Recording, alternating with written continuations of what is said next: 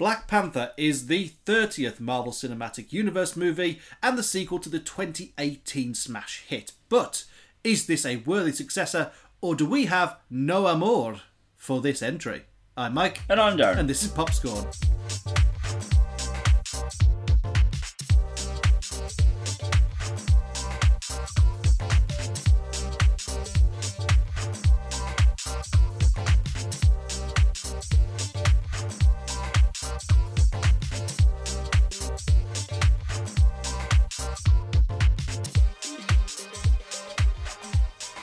Welcome to Popscorn, the Advanced David Movie Review Podcast, and today we are talking about Black Panther, or as he's known around here, Black Panatha.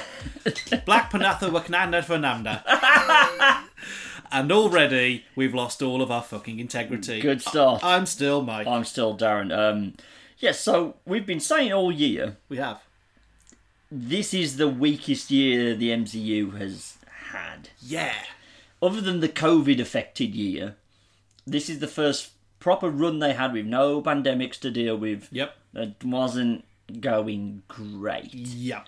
In that, well, I mean, you were the person that was like, Black Panther is the only thing that, if this is good, it might not be the worst year for them. That is something I said. So, basically this year so far we've give Moon Knight, hell yes, love Moon Knight. Yep. And everything else is either a pass or A hard a bad. hard pass Yeah. on everything. So, it's on a knife edge. It very much is. It very much is. And I still think even if Wakanda Forever is...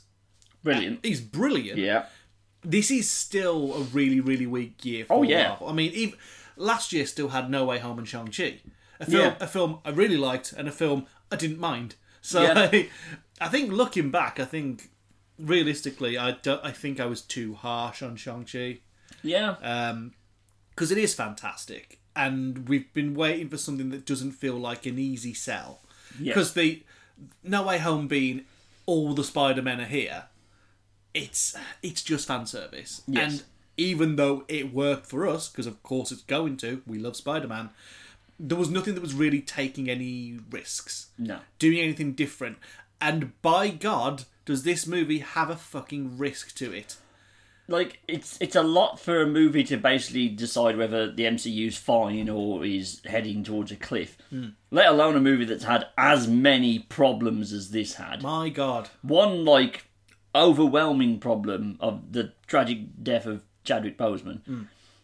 And then having to be both shackled with that, but also dealing with, there was a lot of on-set problems. It was very affected by COVID. Yep. I think Ryan Coogler got arrested at some point for like misdemeanors and stuff like jaywalking or something stupid. Something like that. stupid. Letitia Wright famously went anti-vax and caused issues there. So this really had everything stacked against it. It really had everything stacked against it.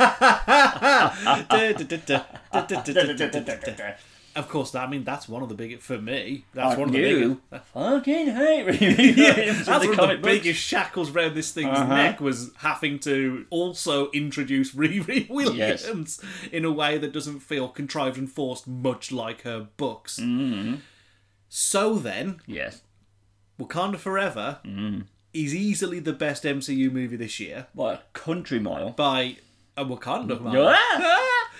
And I gotta say, it fucking hit it out the park.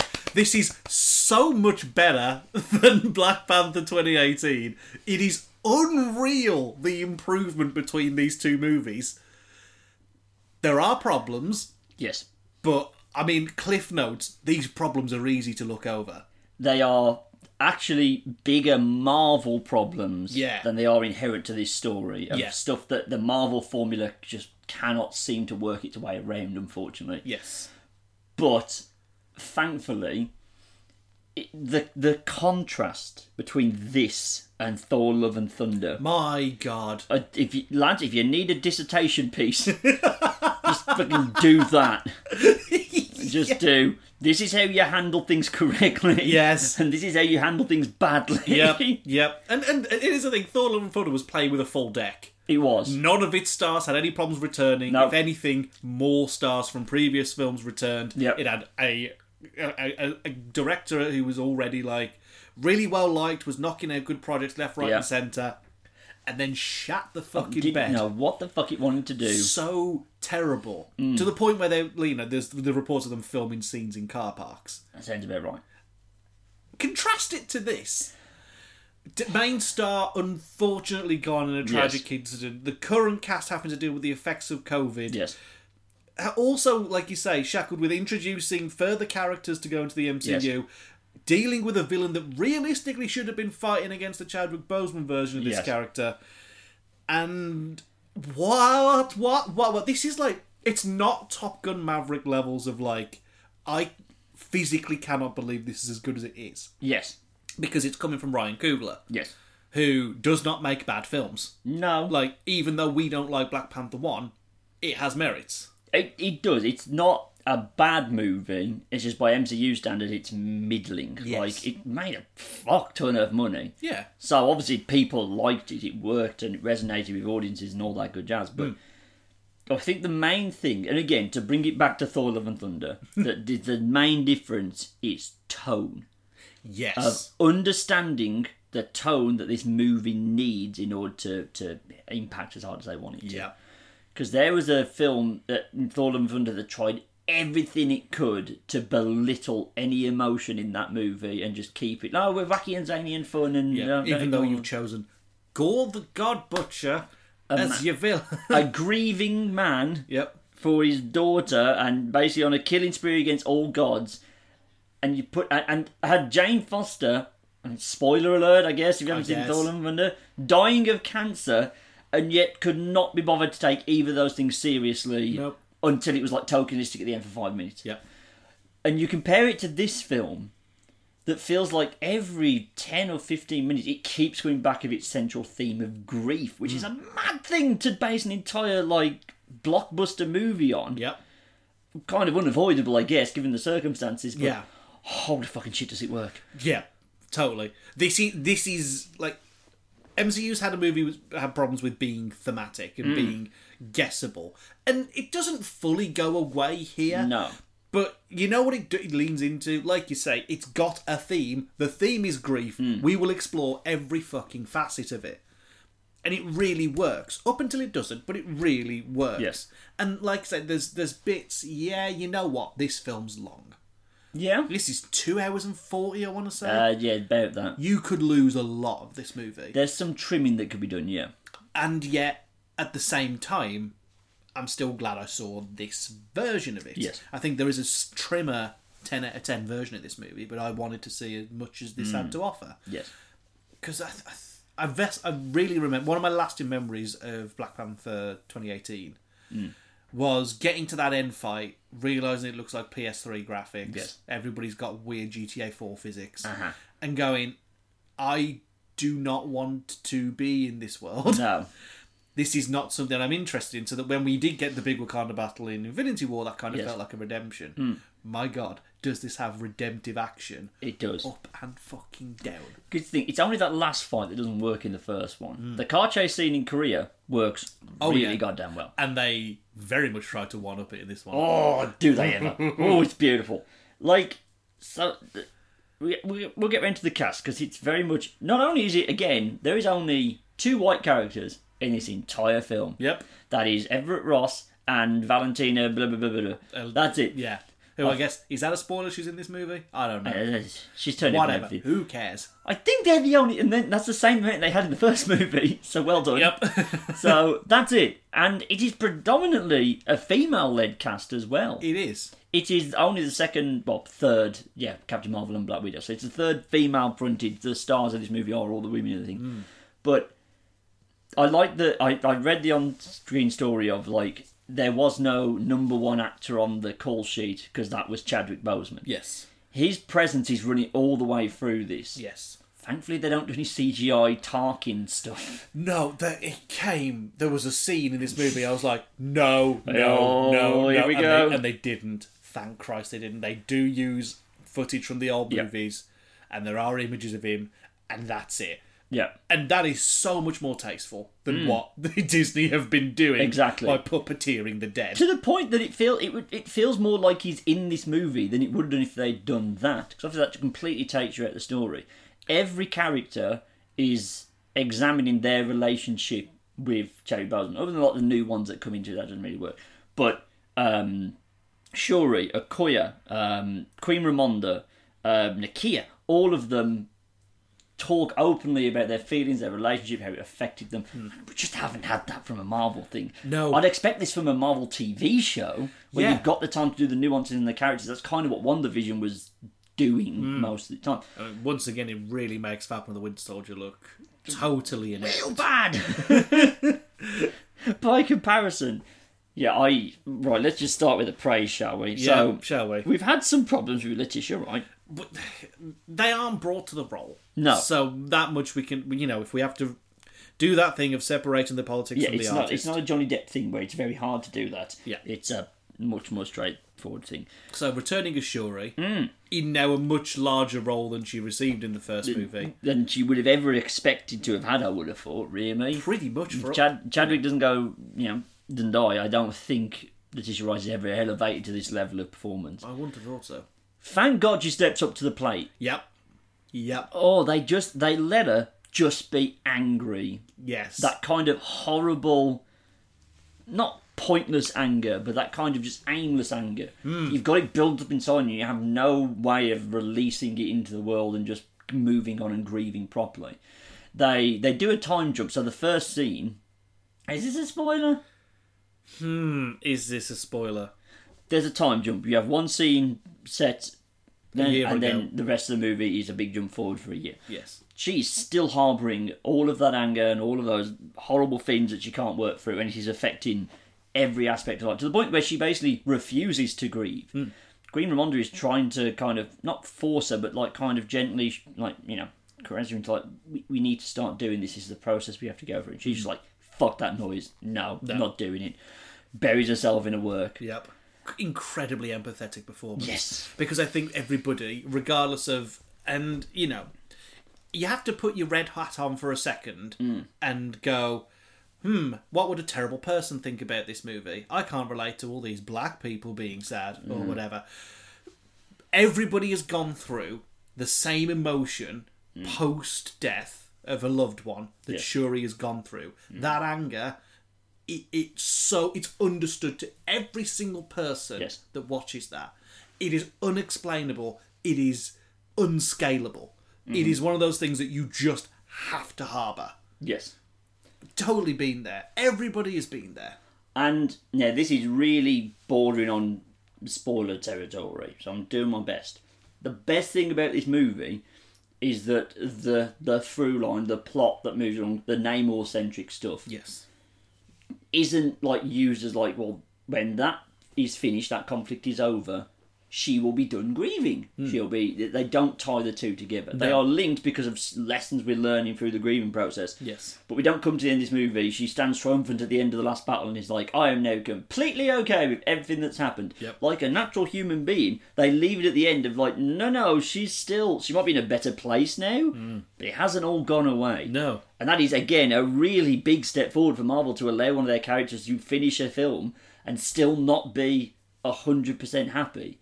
Have been victorious, but still not feeling like an overwhelming sense of joy or happiness or anything, still being quite torn up about stuff. It's such an interesting place to leave that character at the end of the film as well. To, like you say, not resolve anything, not have a blank slate for the next movie, and to see how this influences decisions that she will have to go on to make. Yeah. So on that front, I think we've now got a far more interesting character. I hate to say it, but it is true. A far more interesting character than the lead of our previous movie, which is not to say that Shuri is the only lead and not the only person going through complicated emotions, which is where we have to come to Angela Bassett. Oh, yeah. Who, Jesus Christ, I think is going for an Oscar. It seems that way, doesn't it? She's going 10 out of 10 on every aspect of again, so she's going through a similar process, but because, she suffered loss in her life. Her husband died in the first, he died in a civil war, didn't he? He did. So It makes it 2 Black Panthers out of 2. 2 Black Panther movies out of 2 that do begin with funerals. that they do. Oh, that's a horrible fucking sentiment for the third one. But it's she's better adjusted than Shuri, but that comes with age, you know. But she's still, whenever prodded by the outside world from the pressures that are now mounted, not just because King T'Challa's gone, but it's kind of hinted that the rest of the world feels slightly emboldened now they know there isn't a Black Panther in Wakanda, and they want them vibraniums. And it doesn't take a lot for her to just go nuclear angry. Yeah. I think you can charitably describe it as prickly. You know what I mean? Like, holding it together up until somebody decides to kick the hornet's nest. Mm-hmm. And my God, when the hornet's nest is kicked, do we get emotion. What I love about this is there is a clear difference between the grieving that you saw her do in Black Panther 1 and this. And of course it's going to be different. One of them was her husband, and the other one is her son. Yeah. The person that whose funeral you shouldn't have to attend. It's different and it's raw and it comes across so goddamn well. So you get a lot more. You get a lot of kind of badass Queen Ramonda in the beginning of the movie, but as things start to become more internalized and kind of turns the focus back to the family and back to Wakanda, there's so much it's like a fucking open wound of just not even being able to comprehend the situation around you and just the only thing I can do is scream. But like being a parent about it, none of this is directed towards her daughter. She's there for she's the rock that's holding that girl together, and he's trying to help her with the thing. It's all the external people. Basically, it's the UN. Fuck the UN. Yeah, fuck the UN. Fuck the French. Oh, yeah, bastard. That makes sense in the movie. I'm not just slagging off France. So, yeah, she does a brilliant job. Now, it does mean, at least with Shuri, she was the comic relief in the first movie. It's not to say that she's not an enjoyable character, but obviously, for the role to work and the story to work, a lot of her kind of quirkiness has had to be shaved off. Yes. For her to have this proper plot, what's the word I'm looking for? Plot line that she needs to go through, the green thing. So the burden is now put on 2 different characters. Okoye, who doesn't really show signs of like the grieving process and sadness until she has a failure at about the halfway point. Yeah. And it's kind of that soldier in her of like, initially she's like, no, I will carry on with the job, everything is fine. And then the second that's like shaky ground, it all just fucking pulls out of her at some point. There's a beautiful thing they do with that where Okoye is a very much a straight-laced character, and I think it's somebody that had kind of like built this kind of caricature, I guess, especially in Infinity War, with the kind of like just being a hard ass. And when it falls away, they have her speak in Wakandan, which I think is the first time she does it across the 2 movies.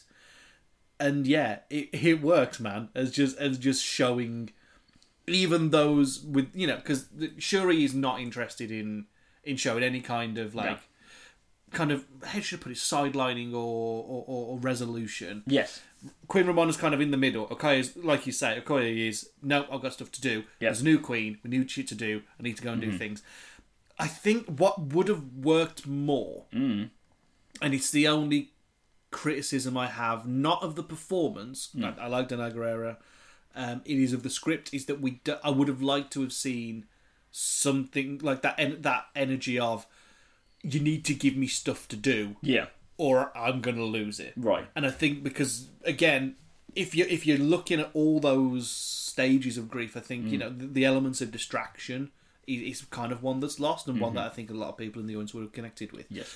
Which would have worked so well for Okoye, given that her first appearance in the movie is her kicking ass once again. It is. So, I mean, and again, action, both from Shuri, who now enters the action more directly, and Okoye, top notch. Real fucking good. Really well shot. Real goddamn good. Yeah, and Danai Gurira is so goddamn funny in this movie.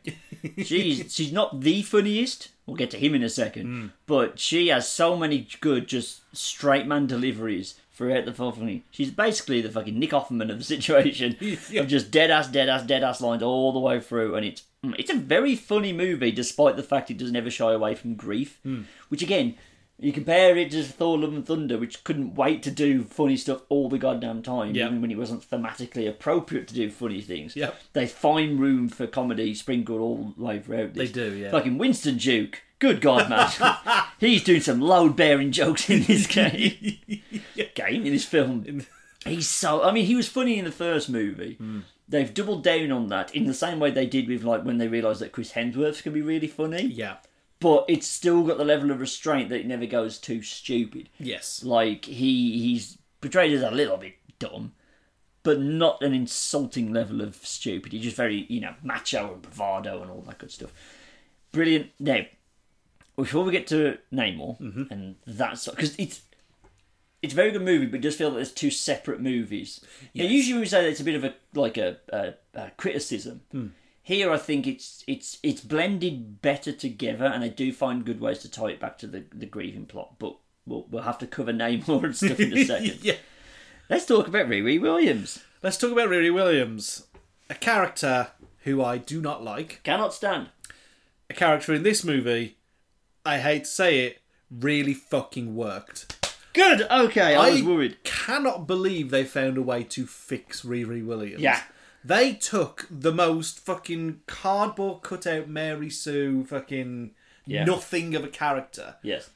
And like the main criticism I have about Riri Williams, it's not I don't think of me as this kind of like I can't stand seeing anybody that doesn't look like me be a superhero. That's not what this is. My criticism of Riri Williams is she's completely fucking boring.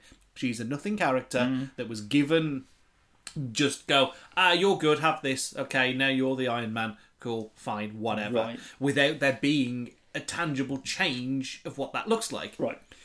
In the books, they eventually did that. They had to be like this very proud character that gets humbled by a defeat, and then she kind of evens out. But again, she went right back round to being fucking boring. Mm-hmm. So my surprise in this movie is they do. So they kind of the first time you see Riri is when she's kind of already got her life sorted out, and it's not the child prodigy storyline that you see in typical media. This is somebody who's earned their place to be there, and it's very evident that she's got a life that happened before she entered this movie. Yes, which I really, really, really enjoyed. So I'm happy. I'm a little bit trepidous still on having her as a solo. Yeah, she's got a full series coming. Yeah, I'm worried about the limited scope of her world post this movie. Yeah, but she worked here. Yes, and I do like Dominique Thorne. Definitely got some acting chops on her. Yep. Can handle a little bit of comedy. Yep. I think there's great potential going forward. Charismatic. Yep. Funny. Sweary. Yeah, she's got to be the sweariest movie character we've ever had. Yeah, she says shit a lot in this movie. Yeah, so fair enough. Yeah, I was because again I don't really read comic books, so all Riri Williams information I had secondhand from you. So I was going, am I going to like this? We might tend to agree on these things, but yes, she was really, really good. Like again, a good comic foil. Basically, whenever Shuri gets given Shuri's very rarely alone in this movie. There's always someone for her to bounce off of. And when Okoye comes into the picture, it's her. Then when Okoye comes out, Riri steps in. So you're never left for her to really dwell on the sadness, which means we can keep the plot moving along. We don't get, because you can do a grief movie that just wallows in it the entire time. You can. And you don't need that. No. That's not what we go to Marvel movies for. That's a fucking art house French shite. Yeah. So, some of the best movie scenes in history are having that everything's great and funny and laughs until it's punctuated with sadness. Yep, Jojo Rabbit. Yep. The end of Four Lions, kind of. Yeah, pretty much. So there we go. So before I forget to mention it, I love the use of silence in this movie. Yeah. There is so many scenes with no music whatsoever underscoring it. And to the point where all we could hear in The Everyman was the fun, chirpy music happening in the fucking lobby when it was meant to be this silent, thoughtful scene, which was. I was like, that's kind of underplaying the tension here, but fine. I tell you what I'm sick of, Darren. I'm sick of going to movie screens where people think it's acceptable to bring a less than 1 year old baby. They ain't gonna get it. Did you go during the day? No. Oh, damn. This was Okay. a 7:30 showing on a Saturday. Oh, son of a bitch. Yeah, like I get it. People are excited. I mean, I'm still the grumpy old man at the back who thinks people shouldn't be on their phone during movies. But Yes. ultimately, people have a different cinema going experience, and you've paid your money. You do what you want. Yes. That child of less than 12 months old is not going to understand the intricacies of this superhero sequel. Do not bring your child to this fucking movie. I agree. Because, moreover, it's loud. It's a very loud movie. That child was crying most of the time. They genuinely have like parent and baby screenings of movies which have the lights up with lower Sound down, sound. yep. Fucking Monday morning, Tuesday morning's gonna be fucking quiet. Yep. Do that. Plonk them in front of some shapes and colours. Yep. If that's what what you want is a break. Or you know what? Just hire a fucking babysitter. There you go. That's my rant, I'm sorry. I agree. So yeah, the use of silence must have been very fucking irritating for you. Yeah. Yeah. Yeah. It's like stark how often it does it. Every time they need you to focus. Again, they don't want anything taken away from the acting performances, so there's no diegetic music, there's no fucking fun sparkle things going off in the background to distract you. It's like, no, we are here, we are tackling this head on. Because that was their worries. All year we've been saying, we just don't know what Wakanda Forever's going to be. And like, how can you take all of those ingredients and make something that works as both an introspective movie, a celebration of Chadwick Boseman, and a Marvel movie that has fun fight scenes? Yes. It's pretty good. It is. There are places where you do see the cracks because like it's very easy to cut scenes. Like there is a bit. I won't be too specific. There is a scene in Wakanda where it's two characters we have previously seen in the movie but hadn't been in a scene together yet. So like this character was not in Wakanda and now he's in Wakanda, and this character was already in Wakanda. Yep. They reconcile. And they then have what seems to be a 5-minute conversation about their relationship to Chadwick Boseman before they kind of just like, it feels like a hard cut back to what the scene should have been. Yes.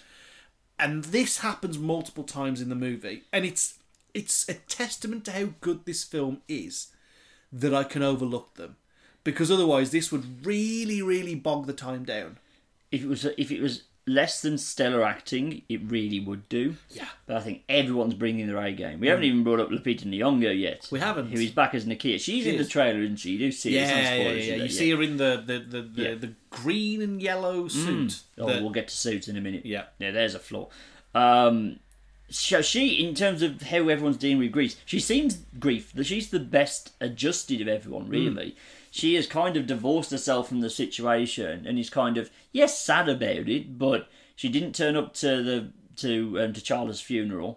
She stayed in, where is she? She's in Haiti, in an orphanage where she's like the head mistress. So yeah, she's Again, just another location we haven't had in a Marvel movie before. Happy days. Fucking hey. So she's just kind of, she's by far and away the most well adjusted. Now we find out later on kind of what has helped her get there. Yeah. But yeah, she seems the most healthy. So again, she's a good person to team up with Shuri, who's very much not fucking okay with everything, going up against someone who were they married?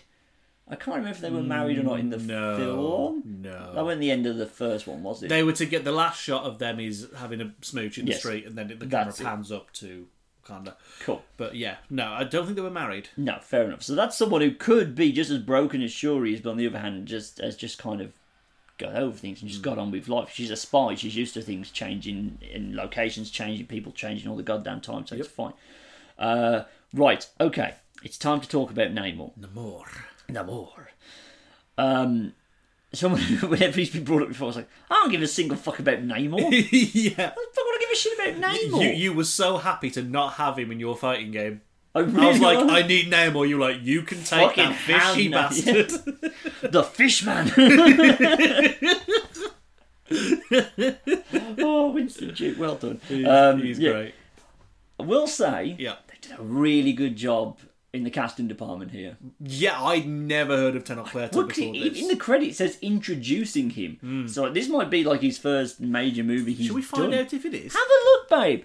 Yeah, he does a really good job. He has got an unenviable task of being the bad guy in a film about grief for a character he never met. Yep. So if this is not like when We've seen Tenoch Huerta before. have we? He was Inspector, Oh, playing, I'm sure you'll agree, one of the most memorable roles in the movie of Mexican Man in Lift. he was Mexican Man in Lift. Oh, damn it. Yeah, he's been in mostly Spanish language movies, Fair enough. the occasional English role, but in terms of anything as big as this, he has not done anything even Fair close. The closest he comes to a big supporting role would be in Narcos. He was in Narcos Mexico Right, okay. for 11 episodes. Fair play.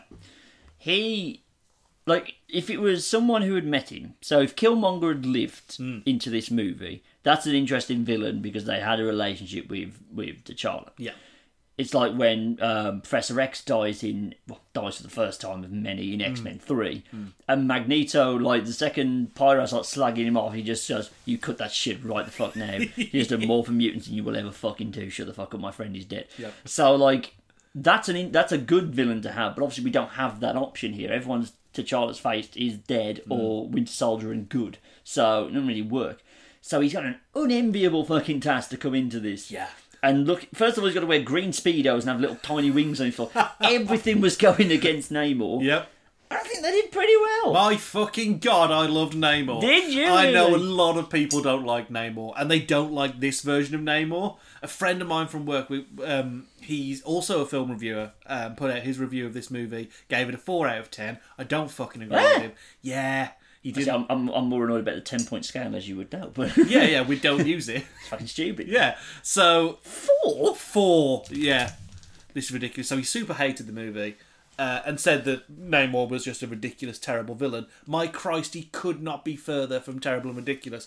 They've embraced the comic book silliness and found an incredibly weighty way to introduce this character, make suitable changes, make a cool diversity flip, Yes. and make him fucking badass. He is fucking bad. Oh my Christ! Costume design, fucking... again, you were playing with green Speedos, lads. Well fucking done. Yeah. The little wings still look dorky, but it's like a Hawkman from Black Adam thing. They're not as dorky as they could have been. Yes. And that in itself is a fucking achievement. So Yeah. well done. But yeah, he's so cool. My God. Like, that's the main thing about him. And like they've skirted Atlantis. They just went, no, too stupid. They found a much better way to integrate Under the Sea into this. And yeah, from character design to acting performance, for him being able to find the balance between, like, because obviously Namor in the comic books kind of flip between he's a villain or a good guy depending on the situation. He's and an the people. arsehole. That's He's the a point. bellend, yeah. Just depending which side he decide to lend his bellendricalness to. Yep. So they have to leave the door open a little bit, so they Yeah. can't make him like a full-on, megalomaniac or anything. Well, this is it. Like, because when you're first introduced to Namor in the books, isn't it when he's trying to steal Invisible Woman off Mr. Fantastic? Yes, he is trying Yeah. to date rape the Invisible Woman, so Yeah. that's not ideal. So, like, you've got that version of the character, a Yes. dickhead who steals your girl, Yes. and floods your country. Yeah, That's yeah. that's his shtick. That's my shtick. And here, ooh, they lead into the tragedy. Oh yeah. Oh my God, that is yeah. my when he explains why he's called Namor. Yes. That might be like the best 10-minute run this movie has, and that's me excluding like probably the best fight scene in this phase, I think, because the fight scenes in Moon Knight were fine, and like okay, you've got it. That would be me excluding No Way Home's finale, which I love. Second best There you go. fight scene. Oh, Shang-Chi. Focus. God damn it. A good fight scene. One of the better fight scenes in Yes. one of the better Marvel movies. Because fuck me, he's so then they've made him cool and Aztec and just this cool Mexican guy. I just think he's so great. It comes at the cost, admittedly, of the rest of the Taloians. Yeah, so obviously they, like I say, they've skirted Atlantis. They're not Atlanteans. It's No. Talokan. That's it. Yeah. I guess that. How would you? I'm trying to do this now. Talokanians? Atlanteans. Something. So, Fishman! fishmen. They are kind of very, very much second fiddle. Yep. You only get Namora Namora. and Atuma. Yeah. But they only speak in Talawan, and they don't really speak at all, really. I mean, I would have nailed Atuma on for when we do the Namor standalone. That's your villain. That's your villain, but he's not. That's not. We don't get that level of. He just wants to fight Okoye. That's literally his character. Is that? Yeah. Like, I don't even know. Like, I don't know from the comic books. Is Namora his sister? Is that his wife? Is it just an unfortunate naming thing? In the books, Namora is his wife. Right. Namorita is his sister, Right. I think. Okay. And this obviously is not his wife. No. They describe him as his sister. They describe Namora as his sister. Right. And it's this kind of weird. I mean, there's a weird family tree going on because it's he's the son of a. Hang on, no. In the books, he's got the Aquaman origin of man, dad, fish woman, fish mom. Sorry, fish mom. In this, it's humans, but all humans until they ate something from the ground, which means to try and heal them because they're all dying of sickness. Yes, it saves Namor, but unfortunately his mother doesn't make it.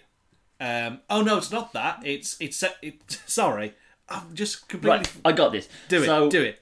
Right, adamantium landed. It turns out in more places than Wakanda. Yes, it landed under the sea. Adamantium, vibranium landed under the sea near this Aztec villagey place, and the Spanish brought smallpox to it. It's wiping out the Aztecs. So fucked.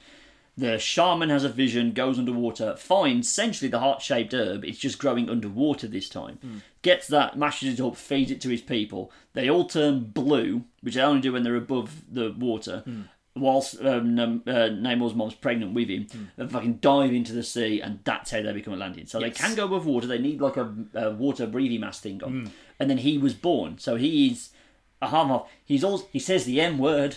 He says the M word. We're not in spoiler territories, but like it's very important that you know he's a fucking capital M mutant, like you baby. wouldn't fucking believe.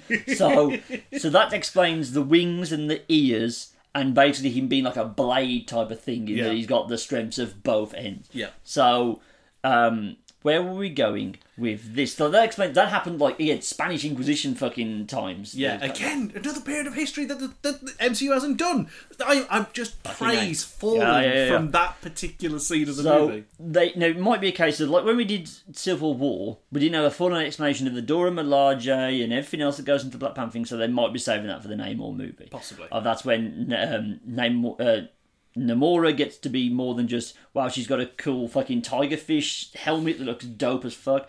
Atuma is cool man with hammerhead fucking bone on his head. Yep. They get to do more than that, which will be nice to explore. Although their first scene in this movie, we won't spoil it. My fucking Christ, is that good? They've made them look so cool in all of their fucking things. Just them popping the little heads out of the water. Oh god, it's so good.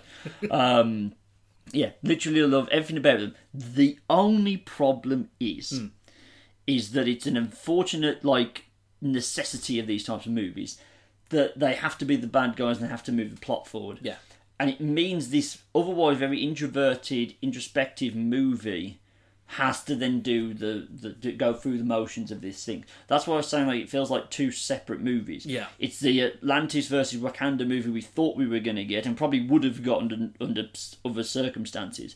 But then also this quiet movie about grief. And the two, they work, because if they didn't, it wouldn't be a good movie. They do work, but there is a point at which they have to try and marry the two up to have the big fight at the end. Yeah.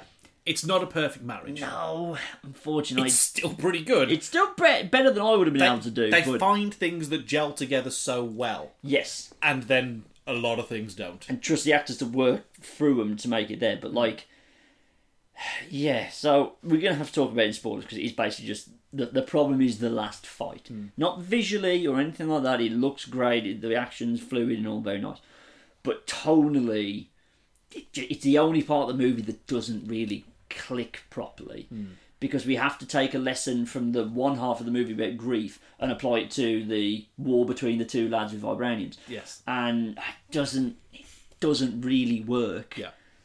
But that still means it's an upper echelon MCU movie. It doesn't. Oh yeah. It doesn't derail anything. This phase could have ended with anything. Like we don't know what this was going to be, as we said at the top of the review. We just didn't know where this was going to land. And phase 4 has been a troll through the fucking gutter. Oh yeah. And then just this sharp uptake in quality at the end. I mean, WandaVision and Moon Knight notwithstanding. Yes. And also Spider-Man, but we just like Spider-Man. Yeah. But like, this was just, we were in the lows, people. Oh, like, at two mediocre not legacy sequels, but you know what I mean, existing character sequels. A bunch of shows that just weren't fucking working.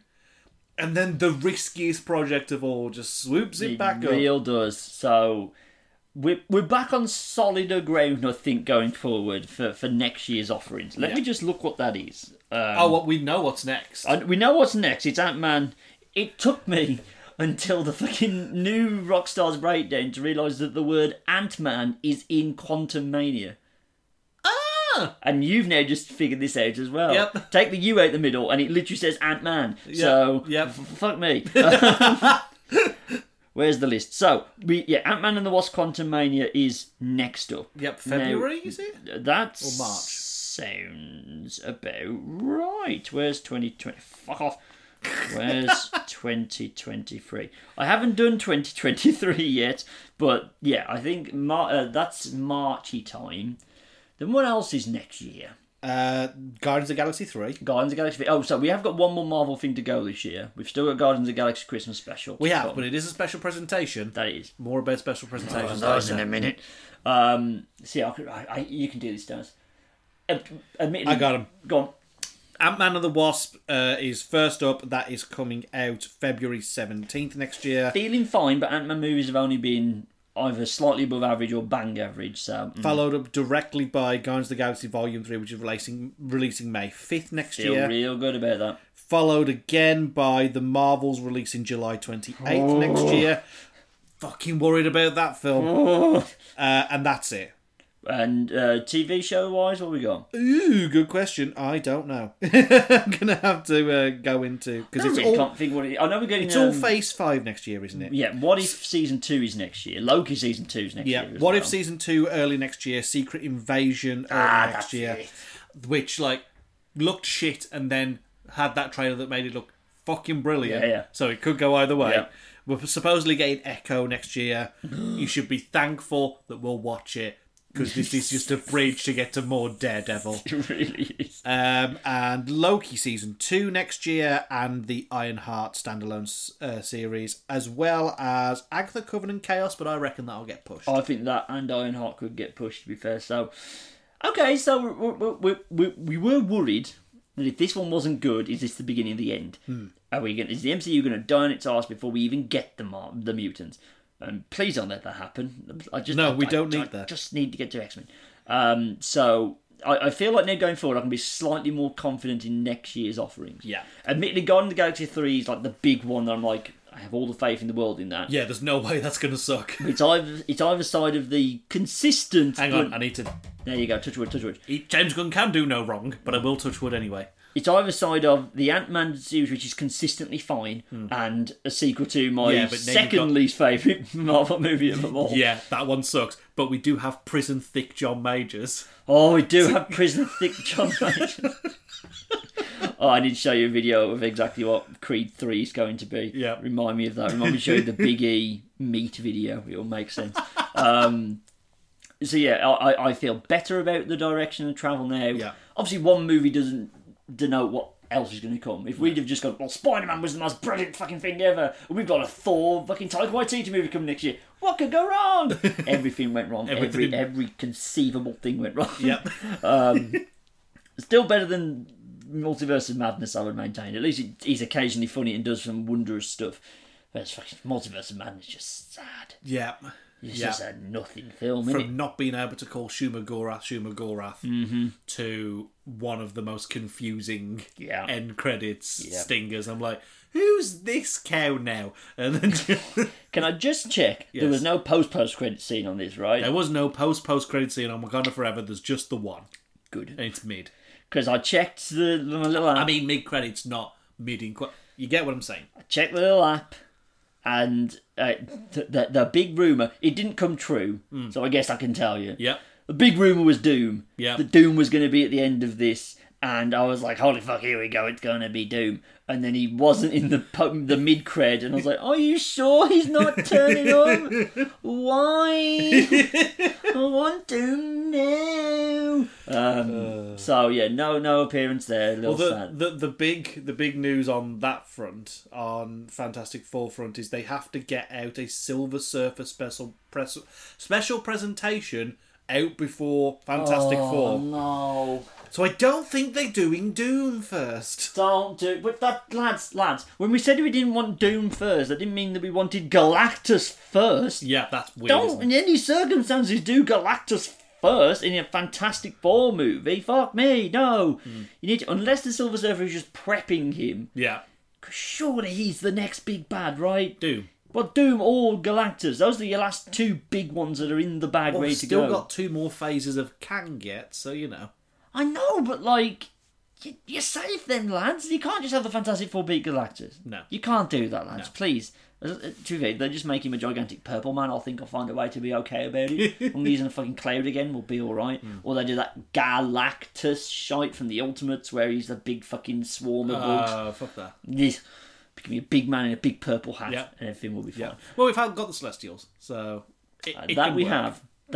We've already accepted there are planet-sized things in this world. Why not Galactus? Yeah. There's currently one big frozen-sized, planet-sized abortion coming out of the world that no one wants to talk about. We are now 7 Marvel properties deep since that happened, and no one's pointing out that there is a big hand and a head sticking out the Pacific.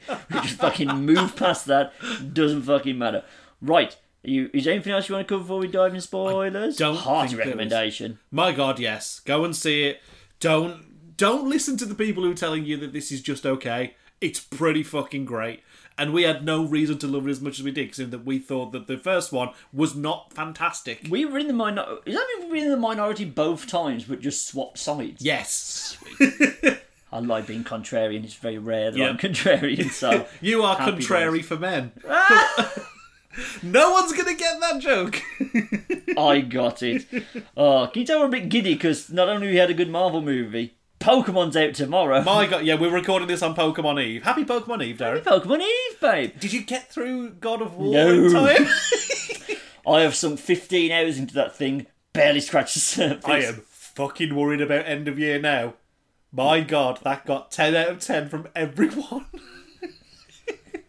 I don't want to look at the Metacritic I think all of our scores are in, so I can see what my final score is once I whack that bad boy. Oh no, because Pokemon as well, which is getting as good. It's fine. As long as you don't mind frame rate issues, you're going to be okay. If you don't mind some stodge in your game, you're alright. If you want a good game that looks bad, have I got the game for you? It's not great marketing, is it? It's not brilliant, no, that literally every review is like, it'd be so brilliant if it were... If only it weren't made by the Pokemon Company and Nintendo, this game would be great. Did they fucking subtract this to the fucking Assassin's Creed Unity team? Yeah, that's fine, send it. Did they just keep Shigsy away from the whole thing of like, do you want to delay it? Like, oh, get him out. Get him out. No. Right. Let's concentrate. Spoiler alert! Last chance, lads, because we're going to tell you who Black Panther is now. I think we're good. Yeah. Who would have guessed it's Michael B. Jordan, back from the dead? I know, who would have thought it, right? Obviously, anybody who's read a fucking comic book knew there was only one person who was going to take the mantle. I did think there was a chance they were going to have multiple Black Panthers. Yeah. Shuri, Okoye, and Nakia were all 3 going to be Black Pantheresses. I thought that's what the final fight was going to be. You've got Shuri as Black Panther. The blue one. Yeah. Wait, green, blue? What's her colour? She's blue coloured scheme, right? The River Tribe? No. I don't remember. Shit.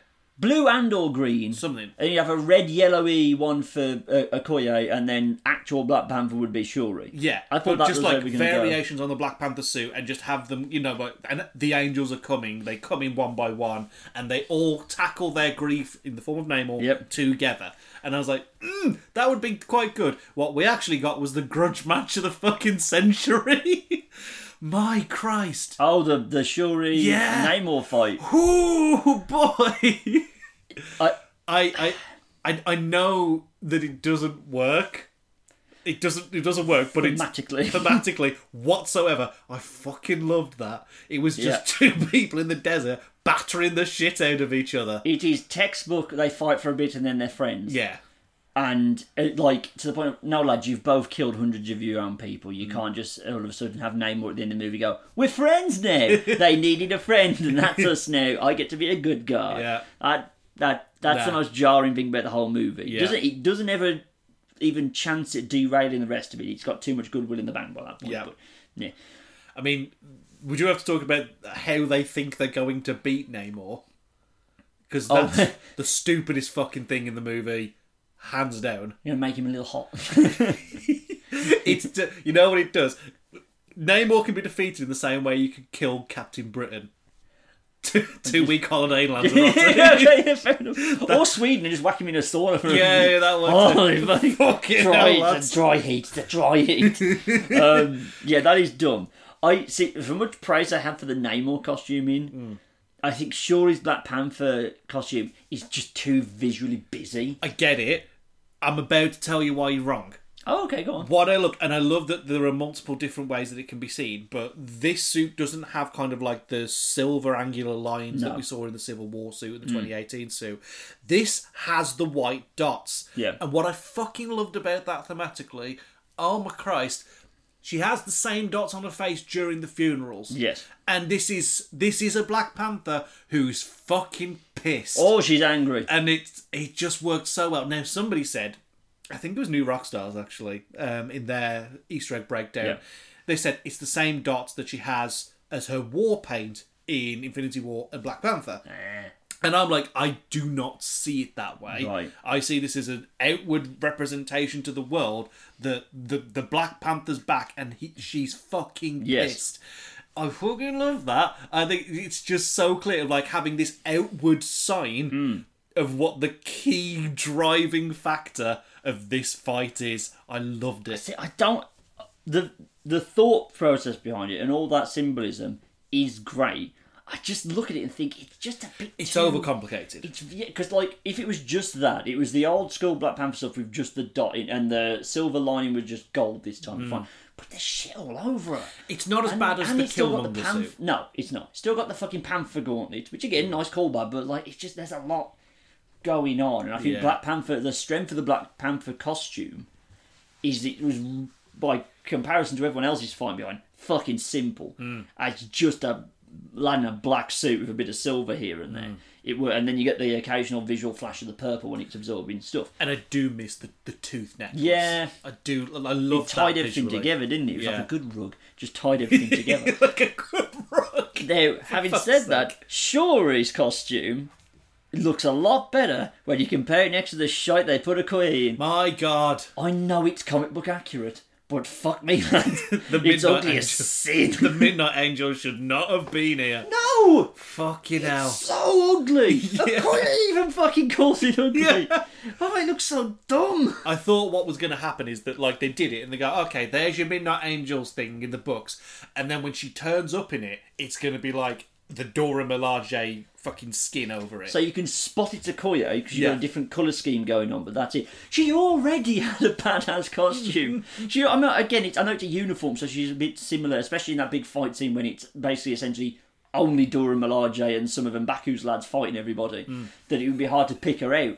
But like Nakia's basically got a Dora Milaje colour like palette swap on, and she's pretty easy to fucking spot most of the time. Yep. It looks so dumb. I mean, they did give Winston Duke the best costume, as we all know. Oh, they did. They intentionally broke his costume to give him a new one. Right, they did. Oh, he's so... Kukulkan. Fishman. Every time he says, Fishman. Oh, he's so fucking funny. Yeah, so, he's great. So, the car chase scene when they go and get Riri. Oh, we haven't talked about the Iron Man, the Iron Heart suit yet. We haven't. So, there's a very Iron Man Mark 1 style prototype, which is basically watch out, she's using rudimentary science. and then you get the Ferrari that fucks Samus Aran version at the end. with kind of like made out of the same material as the first PS3. Yeah, that's the most accurate description I've ever heard in my life. Ferrari that fucks that. It's real good. Like, I don't hate it. I think it looks pretty good. Again, it's just a little busy. I get it. And my worry is the jets in the shoulders. I really like that choice. It's nice to see the suit doing something. Yeah, fair. Because as we got further and further into Iron Man suits, it was all nanotech all the time. Yeah. Just a fucking blank My slate. worry is this was done on movie budget.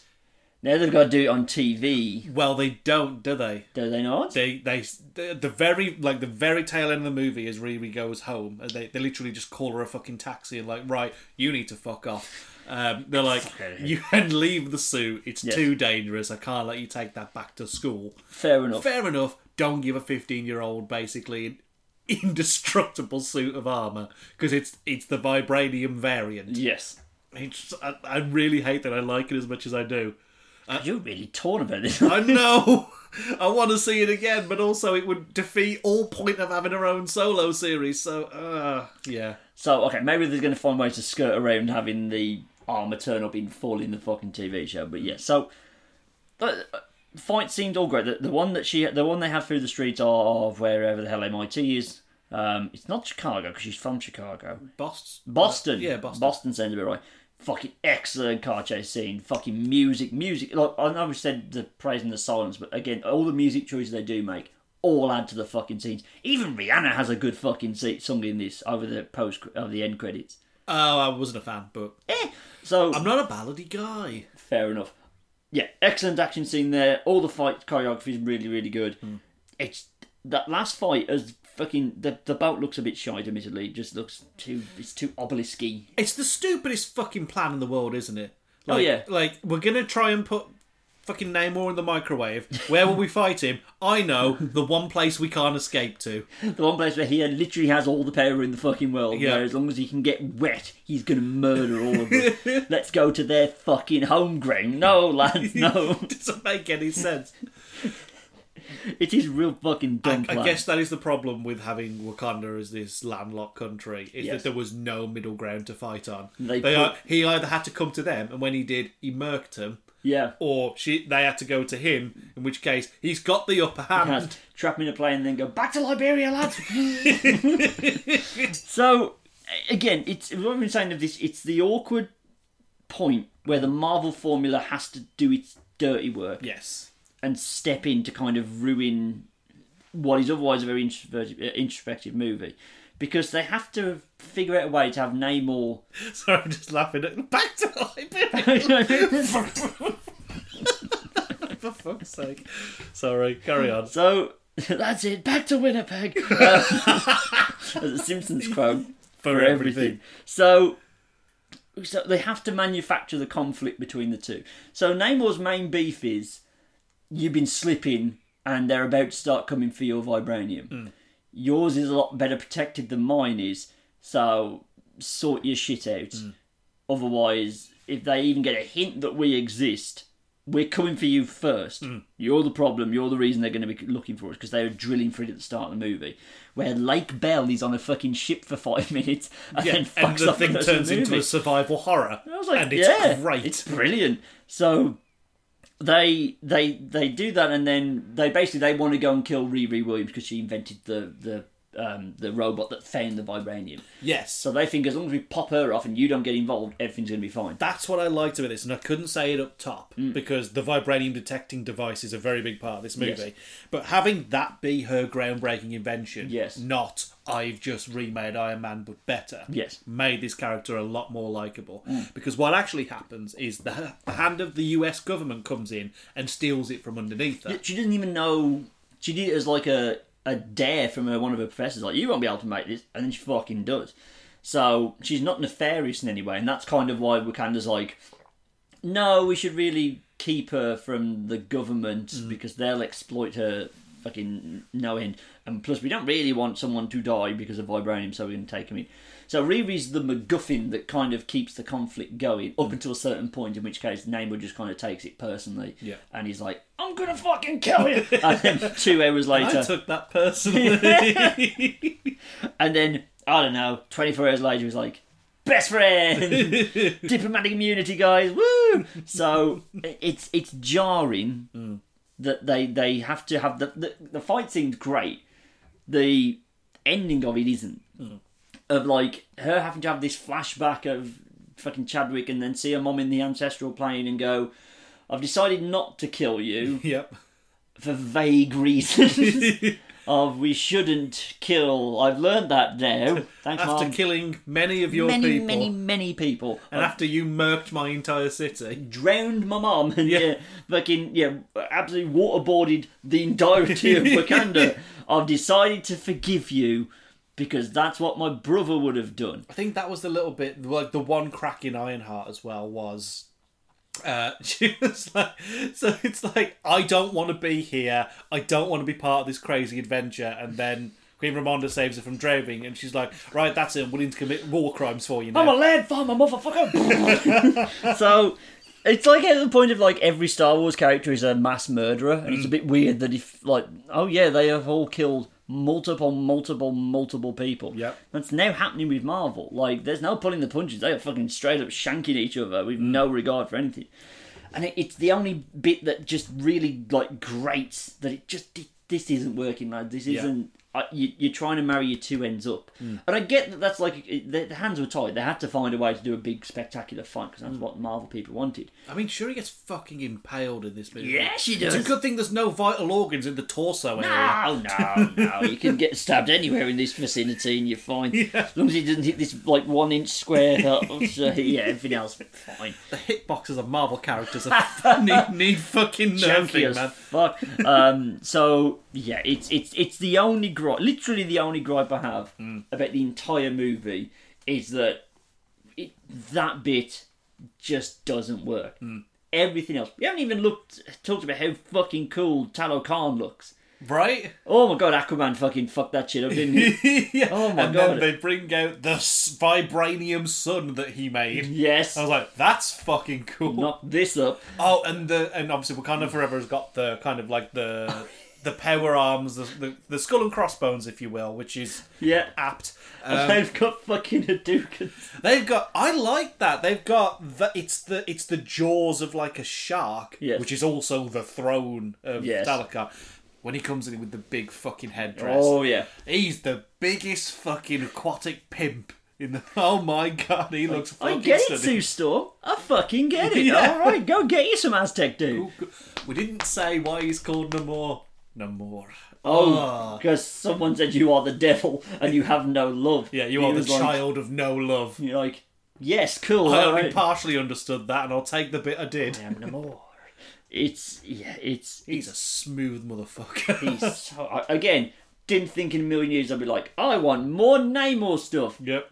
I wouldn't be too like ashamed to admit I want to see some more Namor stuff. Yeah. I'd be down for that. I love the way that the way he made him fly in the movies. That like he's skating. So like when he turns around, it's not like that. He has to kind of like skid into it and skirt around. Like, give this character flavour, lads. Love it. So much like I said, the one flaw is it's literally that. There's probably some smaller ones, but all flaws combined are probably in the single digits of stuff that like I don't really think worked. Everything else. And again, given the circumstances, it may be one of the most impressive movies Marvel's ever done. Yeah. That even, I'm not saying it's like a top 10 contender. It's there or thereabouts, top 15 I would say. But like, it's probably an even more impressive achievement than like the fucking first Avengers is at this point. That you had so much going against you, and it fucking worked. Yeah. And like I said, you end this movie with Shuri not being over it. No. Sitting on a beach. Still being sad. Yeah, just about enough in her to finally go through the tradition that she was robbed of doing with her mother. Yes. Of burning the funeral robes. And leave it there. It's still raw. It's still a big fucking deal. End the story. Okay. What were your thoughts on the post-cred? Yeah, we do need to talk about that, don't we? I liked it. I thought it was incredible pandering. See, I don't know, because I think it kind of explains Nakia's whole character, and it's it's just another angle on grief in that some people just say, right, well, you know, they're gone. I can now focus on somebody else and have them be the light. And, you know, put all my, you know, do everything I can to channel everything good about the missing one to the person who's not going to grow up knowing them. I really like that aspect of it. So we've kind of skated around it. Nakia was pregnant. Nakia was pregnant at the time of like Endgame, given he's like 5 or 6 years old now. Yeah, because the blip. Yes. So we have. They don't call him Prince T'Challa Jr. It's Toussaint, which is his Haitian name. Yes.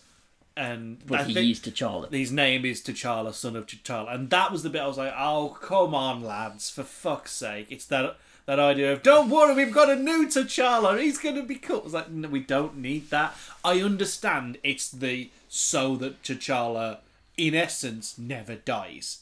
I get it. I don't like it. I liked it. I don't. It will depend on what the follow-up is. Like, you're right, he's a 5-year-old. He can't, in a few episodes' time, they can't do another blip and do a Cassie Lang fucking 2.0. That poor kid is going to get prickish letters in 20 years asking him why he never took up the fucking mantle. Oh, 100%. My God. Honey fucking be. But I liked it. It was a way for Nakia to like go, this is why I left, this is why I haven't been back, because I had other things to deal with. I had to be a mom. So it gives her a new perspective on everything that makes her different from everybody else. Which is that when you see how well adjusted she is, because she had something to live for. Yes, it is good. And like I say, I just think it was in a movie that was already, like you say, using the absence of Chadwick to create an emotion. Yes, wasn't the payoff I wanted. I preferred that bittersweet kind of, we're at peace with the fact that he isn't here, but we'll never forget him. Yes. But now it's just like, you know what, it's a bit fucking homeward bound. And everything's fine. We've got a new T'Challa, the end. Fair enough. I see, I like it. Again, it will depend on how they follow up with it. I'm still annoyed we didn't get Storm. Where the fuck is she? Where the fuck's Storm? Yeah. Where the fuck is she, lads? We had 2 other members of the Dora Milaje introduced. One of them, the one from, is her name Io? The one that was in Falcon and the Winter Soldier? Yes. And Michaela Cole as Annika. Yes. Who, like, they were telegraphing early on was going to get her own suit. Yes. And I'm fine with that. I think Michaela Cole's a good actress. Yes. Where the fuck was Storm, lads? Just imagine that final fight, and it's all going fucking wrong, and then all of a sudden she fucking flies in being as OP as yours is and just thunder strikes the fucking sea. That's how you deal with fucking Atlanteans, lads. Oh, it almost felt like you wanted to dry this guy out. If only we had somebody who could control the weather. You know what I mean? I feel like it was just such a natural way to just start seeding in the individual mutants so you don't have to do all of them at the same time. I would have really, if that would have been the post-cred scene, I don't even know how you would do it, but like have her be like, because like when Charles finds her, she's essentially worshipped as a goddess. It could be a case of, because that Namor is Talakan's mutant. It could be you know mutations have started appearing in Wakanda. And here's Storm. Here's Storm. Ah, well, we shouldn't be too sad about things that didn't happen. We shouldn't. We're very happy with what did. Yeah, it's a great film. I'm very happy considering that I went in with middling to low expectation. So I'm more than pleased. If only there was a chance for us to do Marvel things better, Michael. I think there is. Is there really? Have I got the product for you? Here we go. Plug away, Michael. Next episode, we are going to be doing another Pitch Intense, and we're going to be doing Marvel special presentations, because everyone loves Werewolf by Night.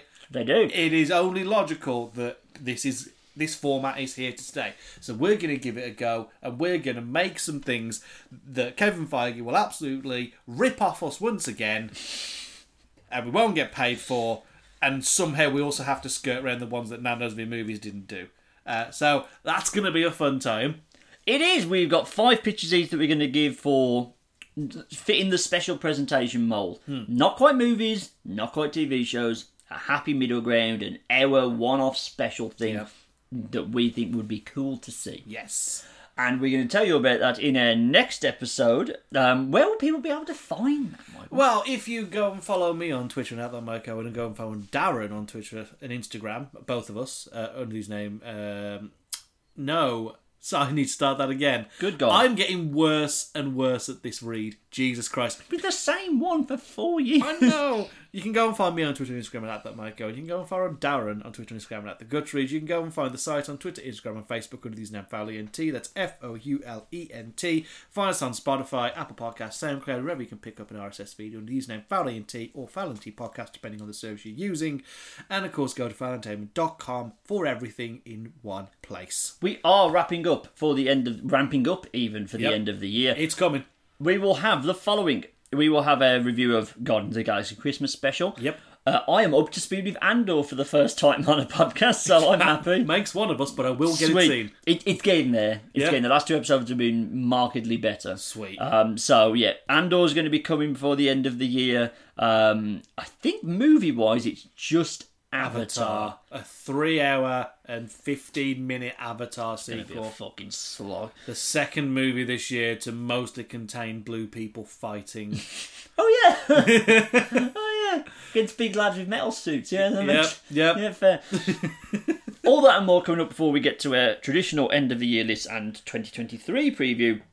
All of that you can go find over on fairentertainment.com. All of that should also be coming to you in a fantastic new setting. Oh, it's so close to the new studio. It's so close. I think at this point, okay, so it's Pokemon Eve.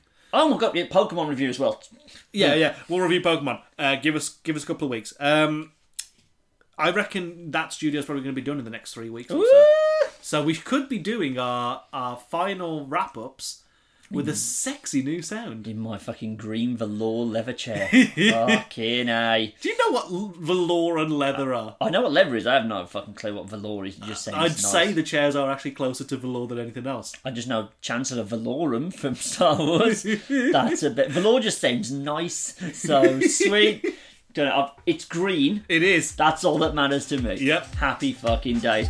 Bye, everybody. Bye!